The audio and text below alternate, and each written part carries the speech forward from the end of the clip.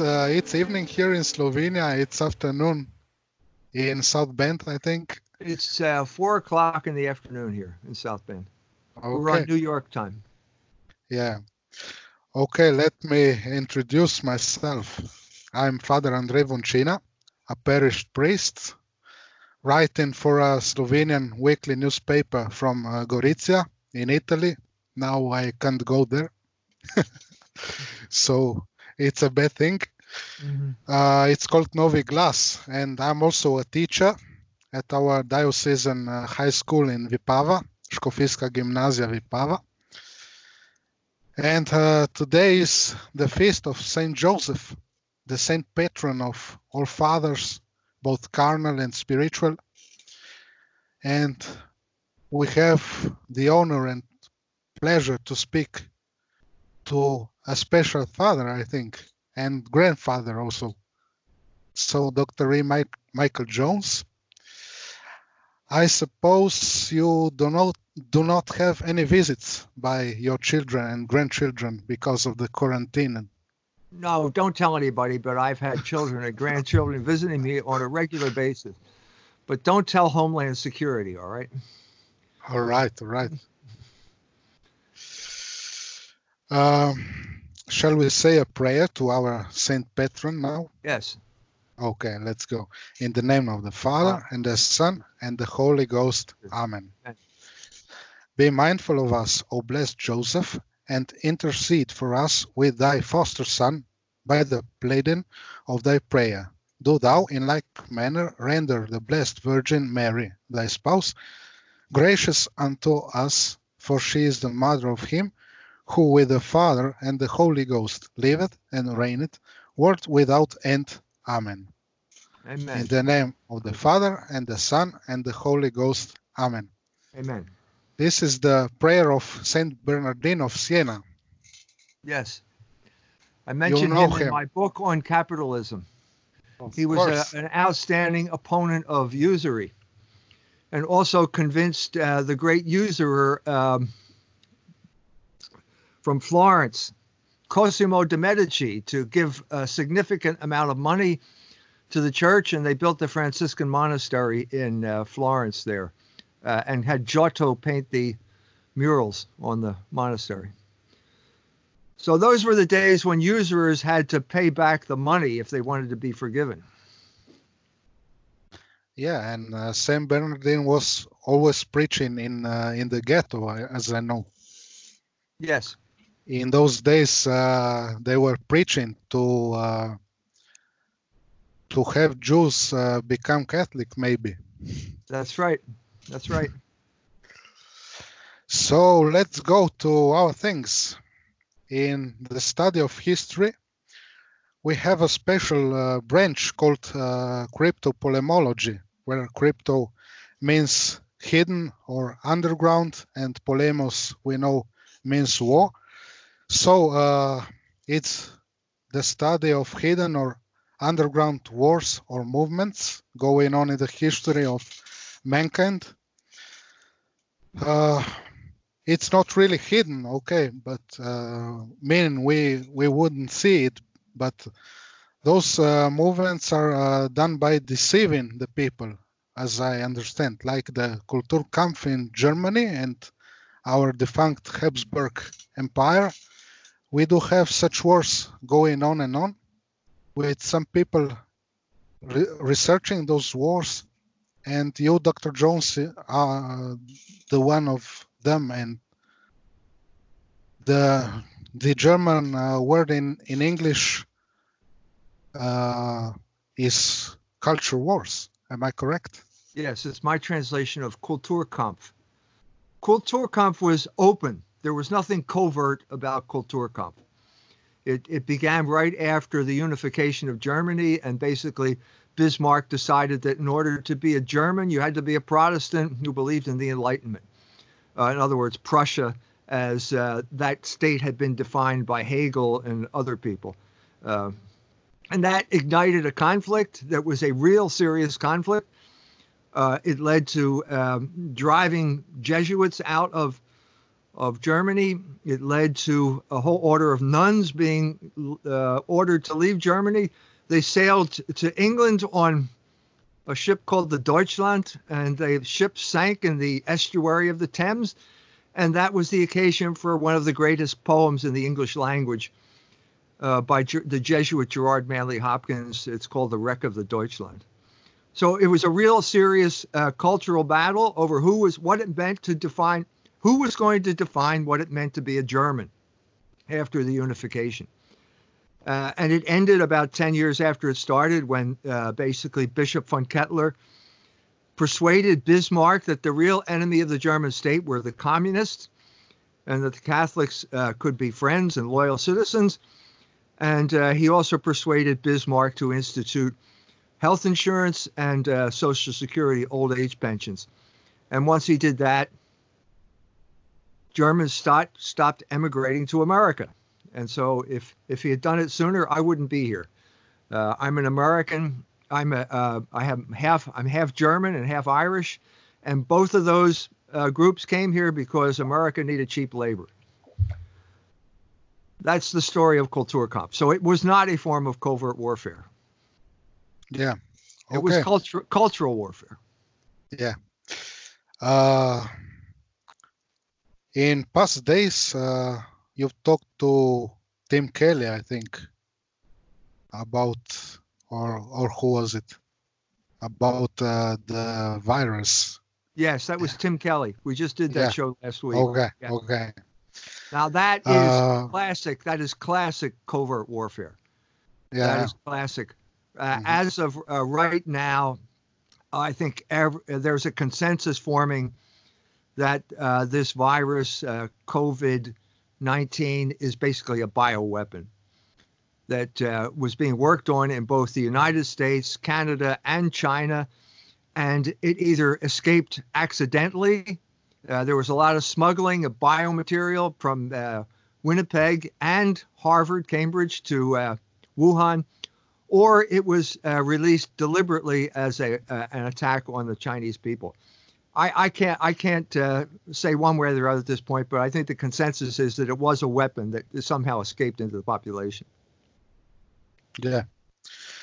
We can say some people are quite content with the use of all of the entertainment as part of the infotainment and terror media system.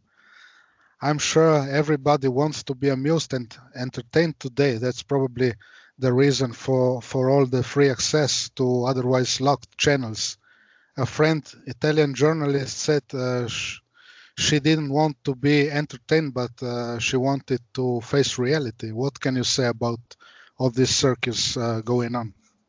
Well, one of the effects of the virus has been an increased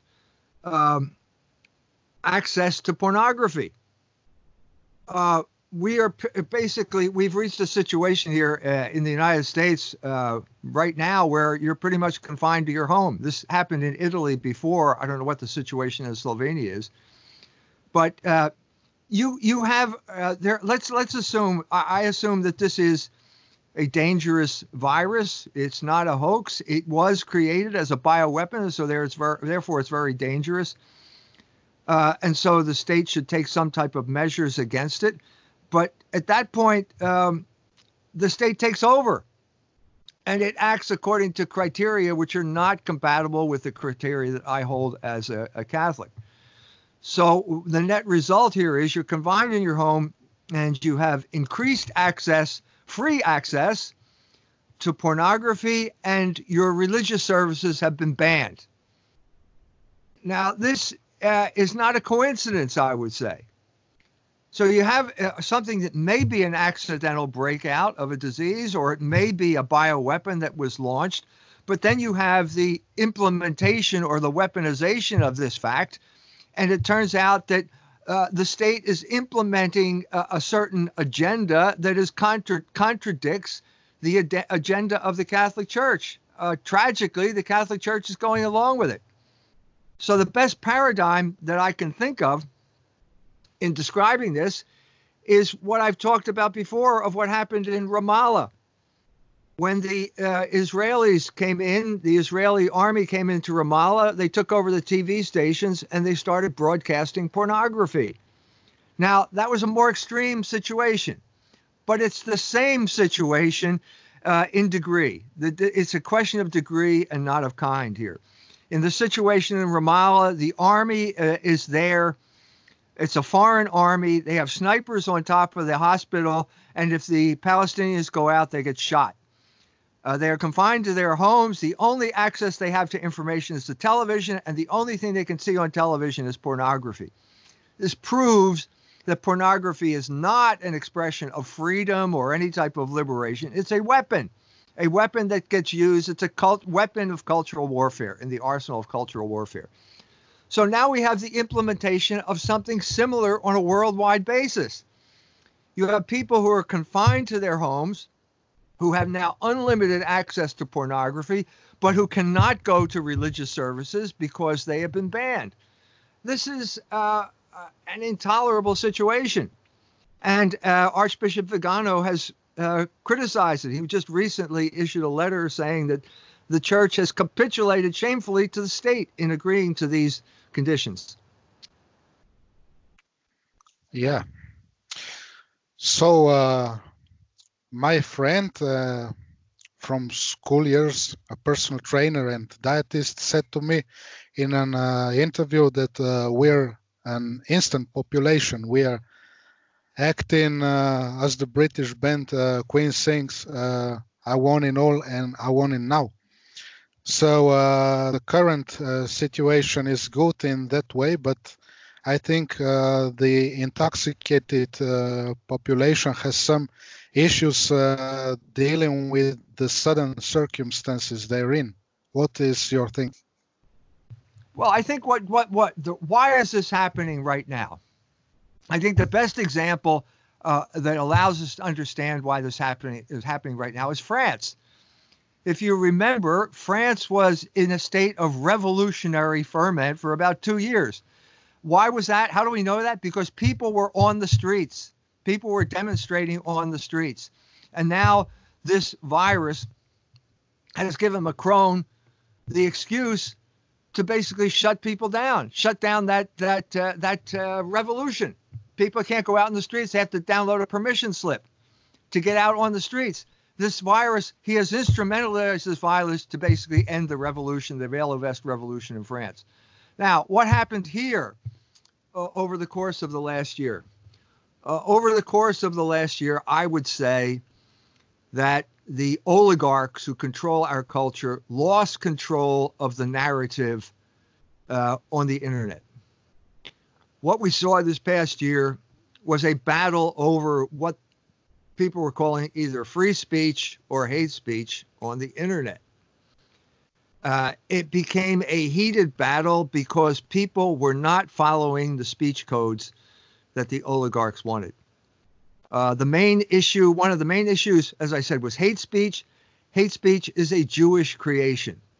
It was created by a group in America called the Anti-Defamation League. The main accusation that they would level against people was that they were anti-Semitic. Anti-Semitism means any speech that the Jews don't like. This is an indication of how they keep control over the narrative. I did a book tour in Poland when the Polish edition of Libido Dominandi came out, Sexual Liberation and Political Control. And I was in Torun, and the question period, a man stands up and he says, I hear you're an anti-Semite. And everybody kind of gasped. And then he said, that must mean you have something important to say. So the Poles had some type of understanding of the way this was instrumentalized. The fact that the church did not back down and supported me during that book tour resulted in a victory for the church, for Catholics, when we defeated gay marriage. So gay marriage is not going to happen in Poland, and I think I played some small role in that. But what you're seeing here now is, I think, an attempt basically to gain control of the narrative. Let's face it, why are we talking about a virus now? Because that controls the narrative. Everybody's talking about this virus now. That's all you read about in the news, which means that they've obliterated any other discussion. All discussions have been removed, including the discussion that we're trying to take place, which means that the oligarchs have regained control of the narrative, and they are now determining what people think and what people are talking about. So it's a victory for the oligarchs. Okay, let's go to our basic topic, to music. As we look at music, we can say it has always been part of mankind.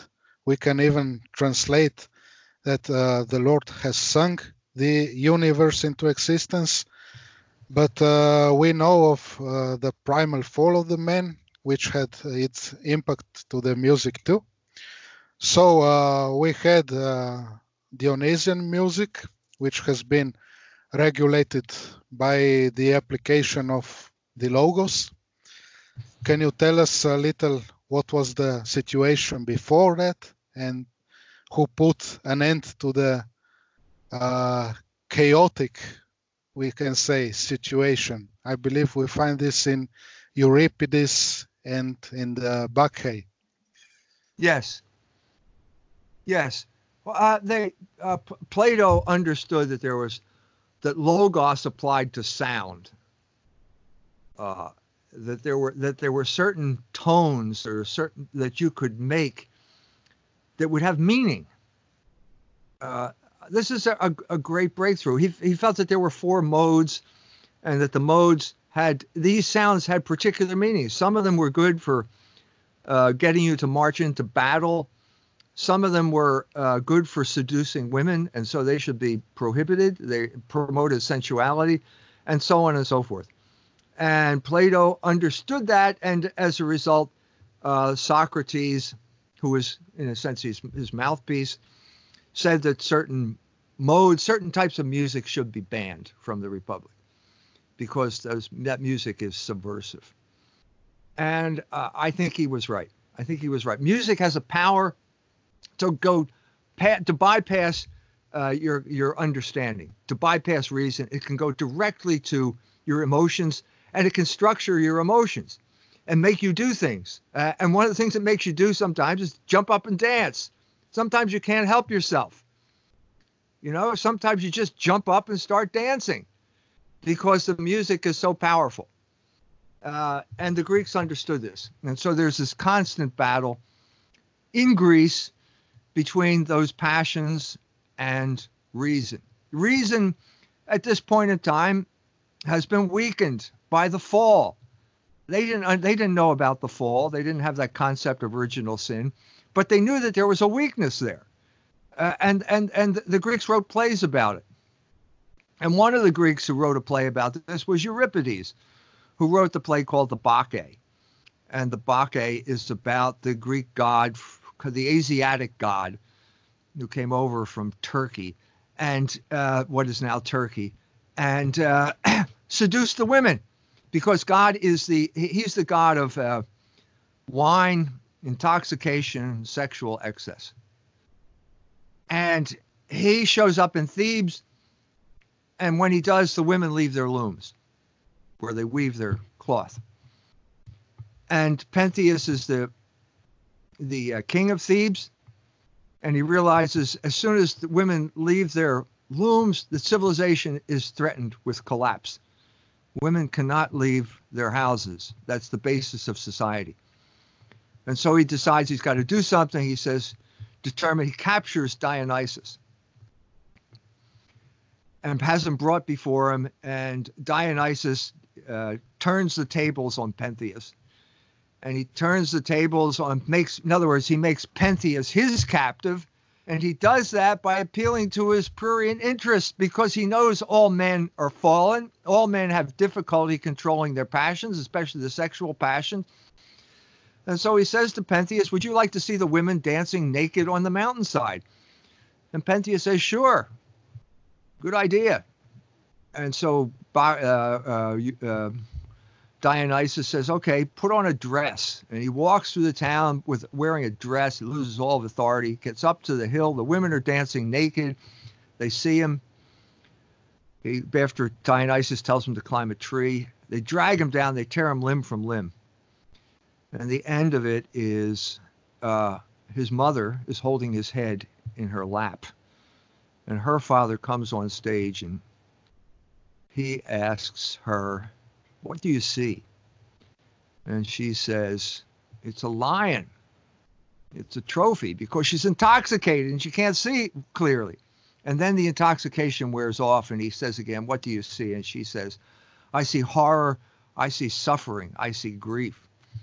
And that's the message for any society that allows women to leave their looms and worship Dionysus. That's what happens.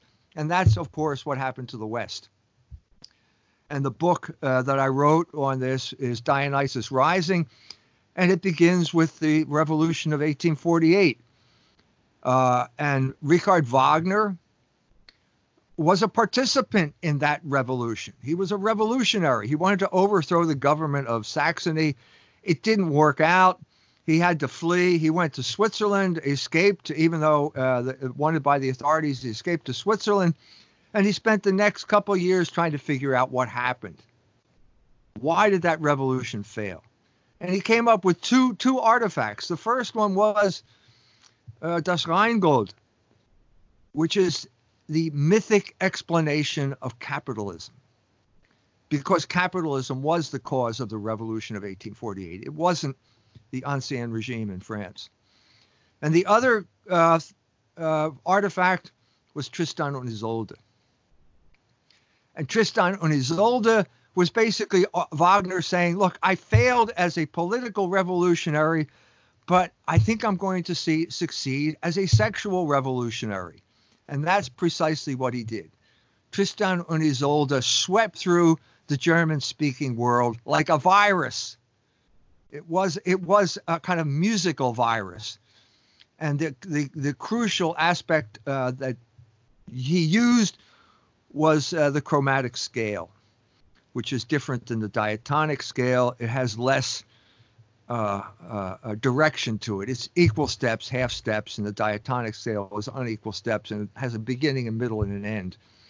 And the best way you can see this conflict is not in Tristan und Isolde, but in the later version of Tannhäuser, where you have a man who is torn between the Venusberg, the isolated, sealed off realm of sexual liberation, inside a mountain, kind of like a cave inside a mountain, where you can fulfill all of your sexual desires. And that theme is chromatic, and it just goes on and on forever. And yet he's torn because he's drawn, the pilgrims come by. The pilgrims are going to Rome. They're obviously Christians. And that is one of the strongest melody in the whole opera, the Pilgrim Chorus. It's a great piece of music, absolutely great piece of music. It's something that you hear it for the first time and you just stop dead in your tracks and you think, what's something significant is going on here. And that expressed the conflict between this Christianity where there's a logos to music and there's a logos to everything, and the alternative, which is, as Wagner, a famous aria, O sink hernieder, Nacht der Liebe. In other words, where you don't want the light, you want darkness, because darkness is going to cover over your sin, which is in Tristan and Isolde is the sin of adultery. And that launched this virus into Western music, which is the most important music in the world, and it had consequences which continue to this day. Okay. We see that revolution, always Gnostic one. You've explained to us this thing. So it always tries to subvert things. And also we can say philosophy plays a key part in human life. It's always a question of the mentality one has put as the motor of his existence. In literature, the period we are talking about is called Romanticism. And an Italian Catholic psychotherapist, Aristotelic Thomistic one, to be more specific, Roberto Marchesini, said that at the end, the question is always only one. Will she give it to him or not? What was the philosophical underground of Wagner and Nietzsche and so on? You're talking in the book also. Yes. I said that Wagner unleashed a virus, and that's the best. It was a cultural virus, a musical virus that infected pretty much the entire German population, but more the intellectual aspect of that part of that, which had fallen on hard times because the great champion of German idealism, Hegel, died in 1831, and no one could replace him. No one had the power to replace him, and so we have a world of Germans listening to Wagnerian music, and one of them was a young man by the name of Friedrich Nietzsche, whose father was a Lutheran pastor, and he was a very musically talented guy. He played the piano, he even composed music on his own, and he fell completely under the spell of Wagner. So much so that I think this is a story. Some people say it's apocryphal, but I think it's true that Nietzsche, after playing Tristan und Isolde on the piano, went out and deliberately infected himself with syphilis as a commitment to sexual liberation, as his commitment, an irrevocable commitment to sexual liberation. This is the premise of Thomas Mann's novel, Dr. Faustus.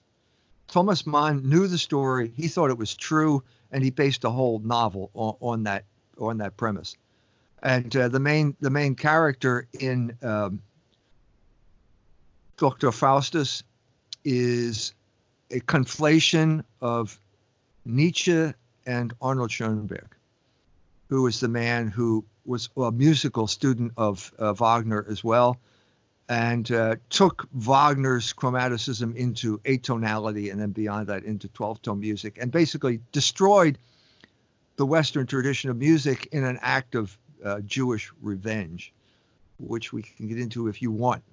But Nietzsche, as I said, took on then the philosophical explication of Wagner. And the book that he wrote to do that was called The Birth of Tragedy. It was his first book. It was based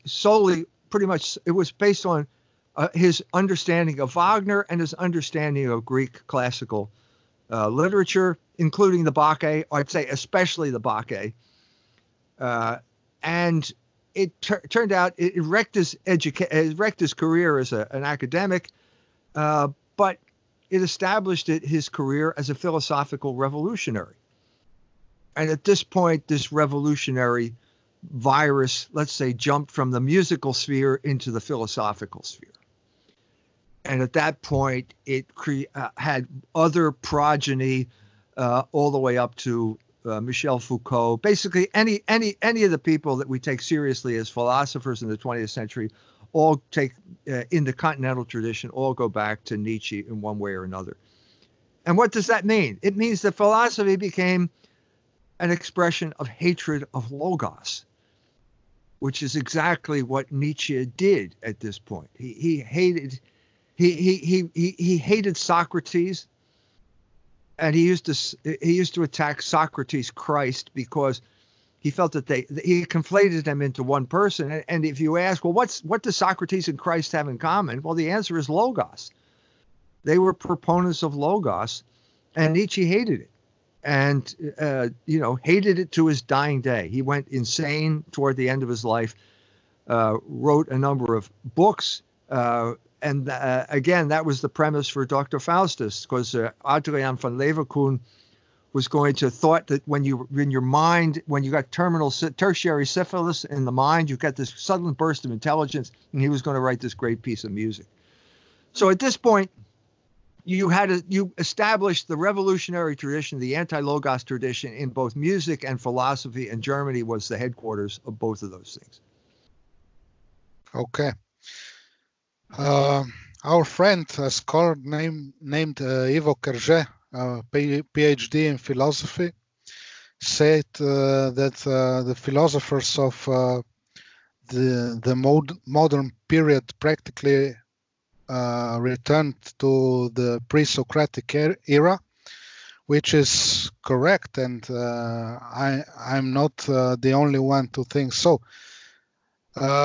As the philosophy returned to sensualism, feelings, and nihilism, the music too went that way. The classical music first becomes more and more sensual, then more and more nihilistic, and it loses its soul, so to speak. People then turn to African music, being fond of empty classical music. Am I correct? Yes, yes, yes. George Antheil said he was in Paris after World War I. He said, if we had to listen to one more piece by Schoenberg, we all would have committed suicide. And he said, so it was with great relief that we welcomed the first jazz band, Negro jazz band, into Paris after World War I. And so at this point, you see the revolutionary tradition jumping out of the classical music tradition. Classical music at that point this was right at the moment when Schoenberg took 12-tone music from Joseph Matthias Hauer, and he started composing 12-tone music that no one could understand, no one could appreciate. It's not music, it's anti-music. And at that point, nobody wanted to listen to it anymore. And at the same time, you have the emergence of this new kind of music from America, Negro jazz, which was appealing. It was appealing, certainly compared with it wasn't deep. It wasn't sophisticated. It wasn't as profound as Wagner's music, but it was appealing. And at this point, people would rather have something that's appealing rather than something that wanted to commit suicide. And so at that point, you have a rise of a new music that parallels the rise of American political power, and then finally culminates in America as the ruler of the entire world. And over this period of time, American music got promoted. What is the characteristic of jazz and all its variations? It's sensual. The most important part of it is the rhythm, which is the sensual part of music. This was completely missing from Wagner. Completely missing, because the vehicle for Wagnerian sexual liberation was chromaticism, and rhythm played virtually no part in that. And so now you have music that is primarily rhythmic in its force, and this is in a sense much more sensual than the intellectual chromaticism of Wagner, and so therefore it had wider appeal, and eventually it would have worldwide appeal. And so what you had was the rise of what I would say real Dionysian music, the rhythm, the beat. We don't know what the instrument in Greece was the aulos, which is a reed instrument. So it would be like a clarinet or something like that. We don't know exactly what that music sounded like, but we do know that with the jazz band, the rhythm, the strong rhythm section in there, it had a mass appeal that just kept going, coinciding with the rise of the American empire. And because of that, it spread all throughout the world. And so when I arrived in Germany in 1973 to teach at a German gymnasium, I was 25 years old, had long hair and wore blue jeans, and I was greeted as a cultural hero in Germany because I was a representative of that kind of music. I got into a band and we played that kind of music together. All the other people in the band were Germans. The guy who was the real musical force in the band would write songs, and all the lyrics were in English, because that was the cutting edge of world consciousness at that point. And I was sort of like the surfer riding the crest of that wave. You know, it was kind of nice while it lasted. It's over now, but that's the way it was back then. And it was all because of that, the government's promotion of that kind of music. At the same time that the government, the regime is promoting this type of rock and roll music, it contributed to the extinction of the classical tradition by promoting summer sessions at Donau-Eschingen, where people like John Cage would sit at the piano and do nothing for 7 minutes. Also promoted at that point as part of the same campaign of cultural imperialism, we had the Americans forcing Schoenberg's music on the German people as punishment, as punishment for what they did in World War II. I told this to my German friend. He didn't believe it. And then it turns out I got the actual CIA documents where it turns out that they were promoting this 12-tone music as a way of depriving the Germans of one of the richest musical heritages in the world.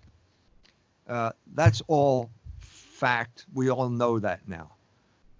And that's what led in many ways to the situation that the German people are in right now. A completely conquered people, a group of people who completely internalized the commands of their oppressors.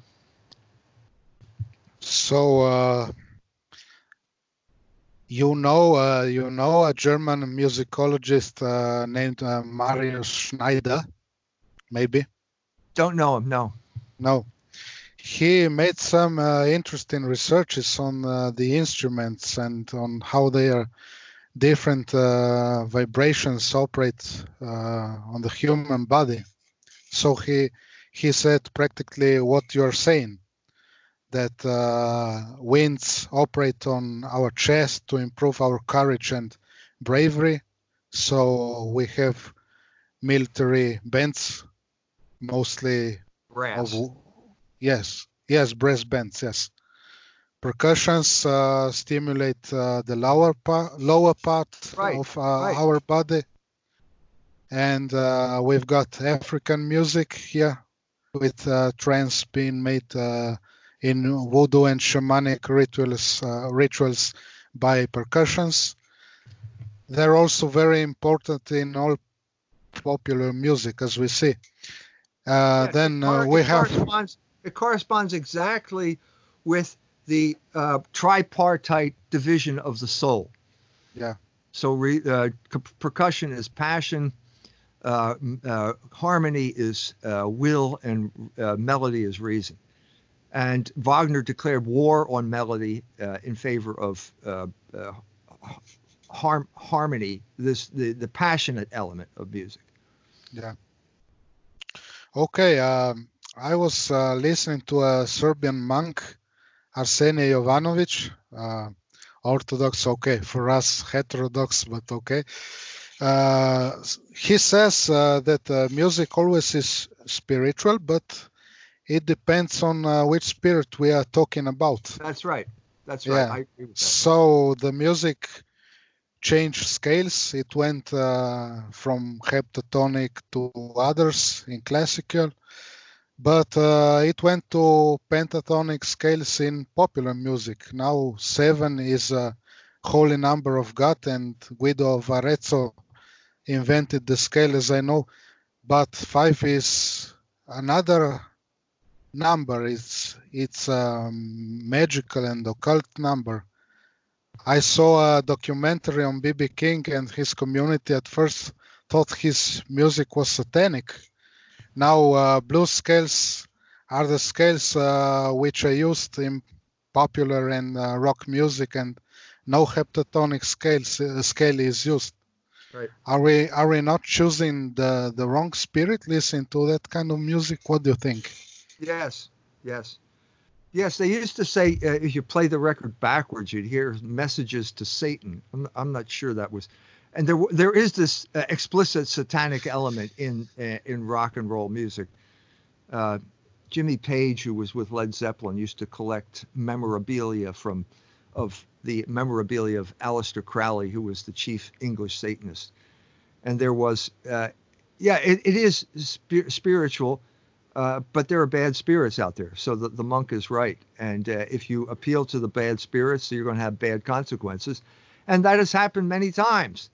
So what's the best example of this? Well, it's the Altamont Rock Festival of 1969. It was about 6 months after Woodstock was supposed to be a festival of peace and love. So the Rolling Stones show up at Altamont, and they are surrounded by about 500,000 people on a stage that is very low. I mean, they're basically right up there with all those people. They've hired Hell's Angels, which is a criminal motorcycle gang, to keep the peace, and they end up clubbing the people. They're criminals, so they act like criminals. And then they start singing a song called Sympathy for the Devil, and the crowd starts going crazy. And so you can watch this. There was a documentary film called Gimme Shelter that was made about this tour. You can watch it happen. So the crowd goes nuts, and Mick Jagger suddenly realizes something's going on. He stops singing, and he tells everybody to calm down, and then he starts singing the music that gets them all riled up, gets them all excited. And he's completely oblivious to what his music is actually creating, the mayhem this music is creating in the crowd. And so my favorite moment in this is they're scared. They're really scared. And at one point, Keith Richards, the guitarist, makes the sign of the cross. You can watch it on the movie. That shows you how scared that guy was. And so the culmination of this is someone gets killed, which is the culmination of the Bacchae. So it's no big surprise here.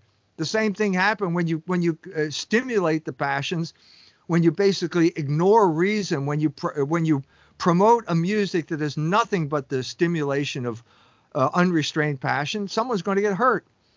It happened in the time of Euripides. It happened in San Francisco in 1969. It's no surprise. We know that. We know that's what happened. And if you're invoking the devil, you're invoking the which is what Mick Jagger did at that point. You're invoking forces of disorder, and you shouldn't be surprised when someone dies when you do it. Yeah, there's always the problem, and I always tell to my sheep to stop listening to music and to pray. And that's right. So that did happen. That did happen here. Everybody got sick of it. Everybody got sick of amplified music, and there was a revival of ethnic music, which is always the alternative. I have never sung a Slovenian song that I know of, but I've sung many German songs, and I was in Zakopane in Poland, and there were bands in all of the pubs there, and they were playing. I think they were playing Slovakian music, but Slovakia is right there. But Europe has a wealth of folk music, ethnic music, all over the continent, and it's always the alternative to what would we call recorded music, Hollywood music, American music, which is ultimately folk music too. As you said, the blues is a kind of an American folk music, and this was a kind of mishmash of American Negro folk music and Scottish, Irish folk music from the Appalachians and so on and so forth. So that's always a possibility. It's always possible to go back to your roots and disconnect from the electronic music business and start making music on your own. We tried it here. It happened here. It happened in South Bend beginning around 2000, the year 2000, when Irish music made a big comeback. And I played Irish music at a pub here for 16 years, every Monday night. So it was a real phenomenon. I could go into talking about why it failed, I think, if you're interested in that.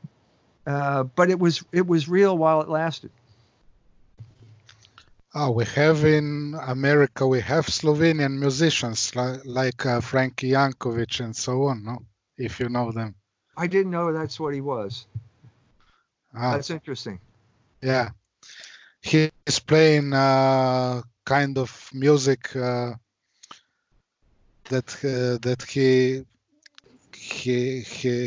he got from Slovenian folk music. Okay, we have this Oberkraine music, which Slovenia is famous for, ensemble Brato of the brothers Ausenik, and so on. We have this quintet of Alpine quintet with if you ever heard of this type of music. I don't know. Ray Vaughan Williams wrote a book called National Music, was a series of lectures he gave at Bryn Mawr College in Philadelphia in the 1930s. Yes. And he said all classical music is basically ethnic music, one way or the other. Yeah. And he said Bach spoke German, and his music was German music. So in Slovenia, this kind of music became sort of alternative to American music and so on, but it's still very sensual, and so it's still a problem. It's most music, folk music, is going to be dance music, and the purpose of dance music is to make you move. That's the whole purpose of it. So it's simplified, and it is to some extent sensual. You're right. Yeah. This brings up an interesting issue here when it comes to sacred music. Pius X wrote a motu proprio on sacred music, where he talked about how do you know it's sacred music? And basically the answer to that is, well, maybe you better ask, how do you know it's not sacred music? And if the lower part of your body starts moving to the music, it's not sacred music. And that would mean dance music. So dance music is not appropriate for the liturgy, because we want to raise the mind and heart to God. And so the paradigm for liturgical music would be Palestrina. Now, this is interesting. He said drums are completely inappropriate for liturgical celebration, liturgical music. Well, if you go to Africa and you go to Mass in Africa, there are drums there all the time. So I once knew the head of the Istituto Pontificio di Musica Sacra in Rome during the 80s. He was head of it in the 80s. And he talked about how are we going to have, how can you have a unified Catholic liturgical music throughout the world? How is that possible, giving all of these different ethnic traditions? I'm not sure I don't think he solved that problem, because I was just in Africa last year and they play drums. But it's like drums and choral music, and it's different. It's different. I don't have the answer to that problem. And I don't know who does at this point. Okay, let's go to my last question. We know some conciliar fathers were pushing to insert music such as the Beatles into sacred music. In Hotel California, if we look in a Catholic way, it said we haven't had that spirit here since 1969. Now, I know about the occult and satanic connections of the group, of all the groups, but we really lost the right spirit since that date. As I know, you were also on a strange pilgrimage in those days. Can you tell us something about that? Strange pilgrimage. What are we talking about here? The German rock star, or me, when I was playing liturgical music, I was playing the guitar for a while. That you were on your way. On my way to Woodstock. Yeah, yes. Yeah, that's right. The sin of my youth. We never made it. But if the sin is in the intention, I committed the sin of going to Woodstock. I thought it was going to be just a little concert. Didn't know what it was about. But what were we talking about? About the lost spirit of the right music. Oh yeah. So yes. The crucial figure here in the train wreck that took place after Vatican II when it comes to liturgical music was Rembert Weekland. Rembert Weekland was made a bishop for some reason or other. He had a degree in music from the Juilliard Institute, which is the premier musical institute in America. And he was basically put in charge of creating a new kind of music for the celebration of the liturgy. And there was no one who was less qualified to do that. The main problem with Rembert Weekland was that he was a homosexual.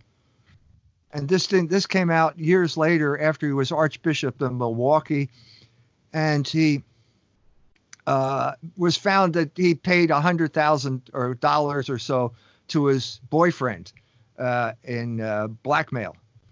So this is a man who hated the Catholic faith and hated Logos and hated any type of manifestation of Logos. For example, some of the most beautiful churches in the world were in Milwaukee. There was a church, the cathedral, I believe, had a beautiful marble baldacchino, and Rembrandt Weekland was determined to destroy it. And people all across the world asked him not to. The city of Milwaukee said it's part of the cultural heritage. Please don't do anything. And he blew it up with dynamite. Why did he do this? He did this because he was a homosexual. And homosexuals hate Logos because of their activity. You don't believe me? Read E.M. Forster's novel, Maurice, and you'll find a good example of what I'm talking about. So this transposed into his music. He was incapable of, technically, I suppose, and intellectually, he was capable of playing piano and sophisticated music on the piano, but he was incapable of understanding the Logos of sacred music, because the Logos of sacred music is against passion, certainly disordered passion like homosexuality. And so he allowed the whole music scene to just disintegrate and provided no resistance to it. And so as a result, you had bad music sweeping through the churches at this time. And bad music is going to wreck any liturgy. I guarantee you.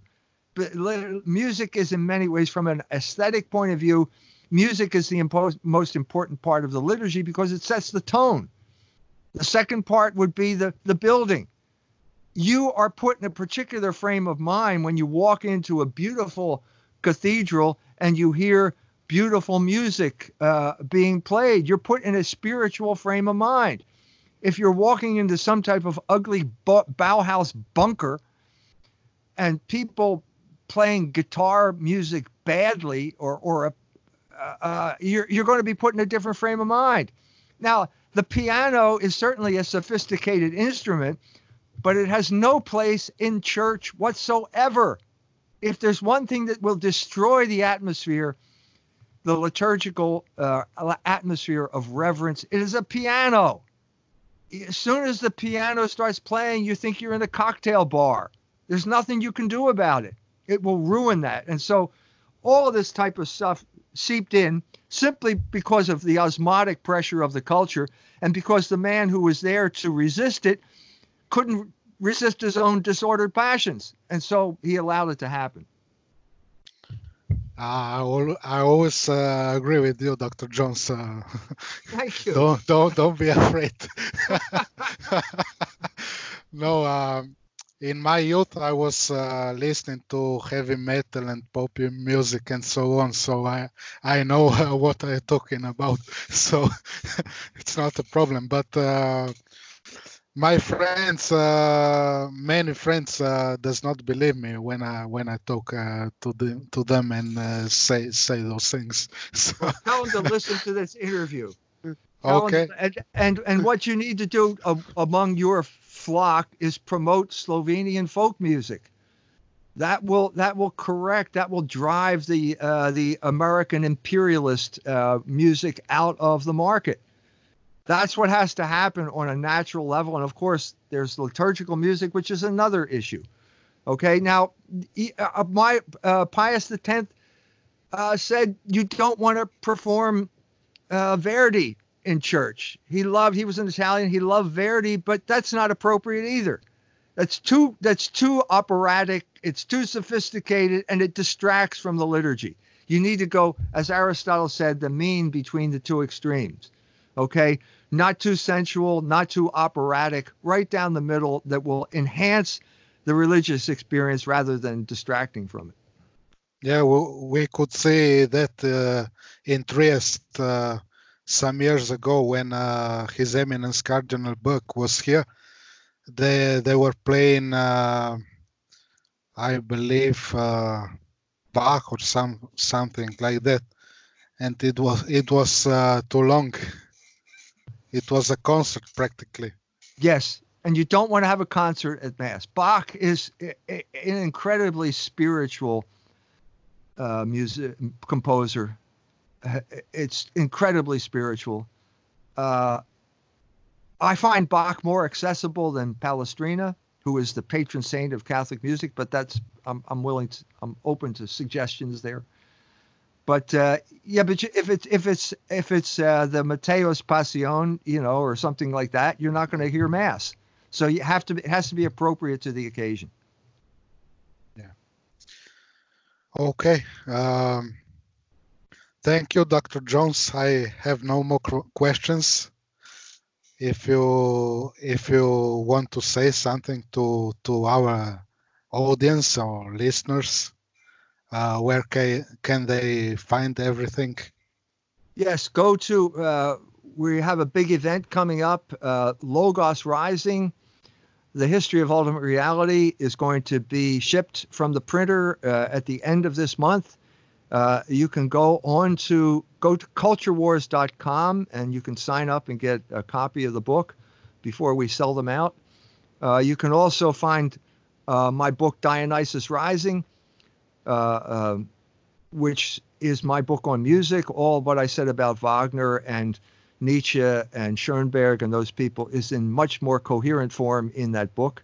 And all of my other writings, they're all available on at culturewars.com. Thank you very much. Thank you, Father. My pleasure. God bless you. Thank you.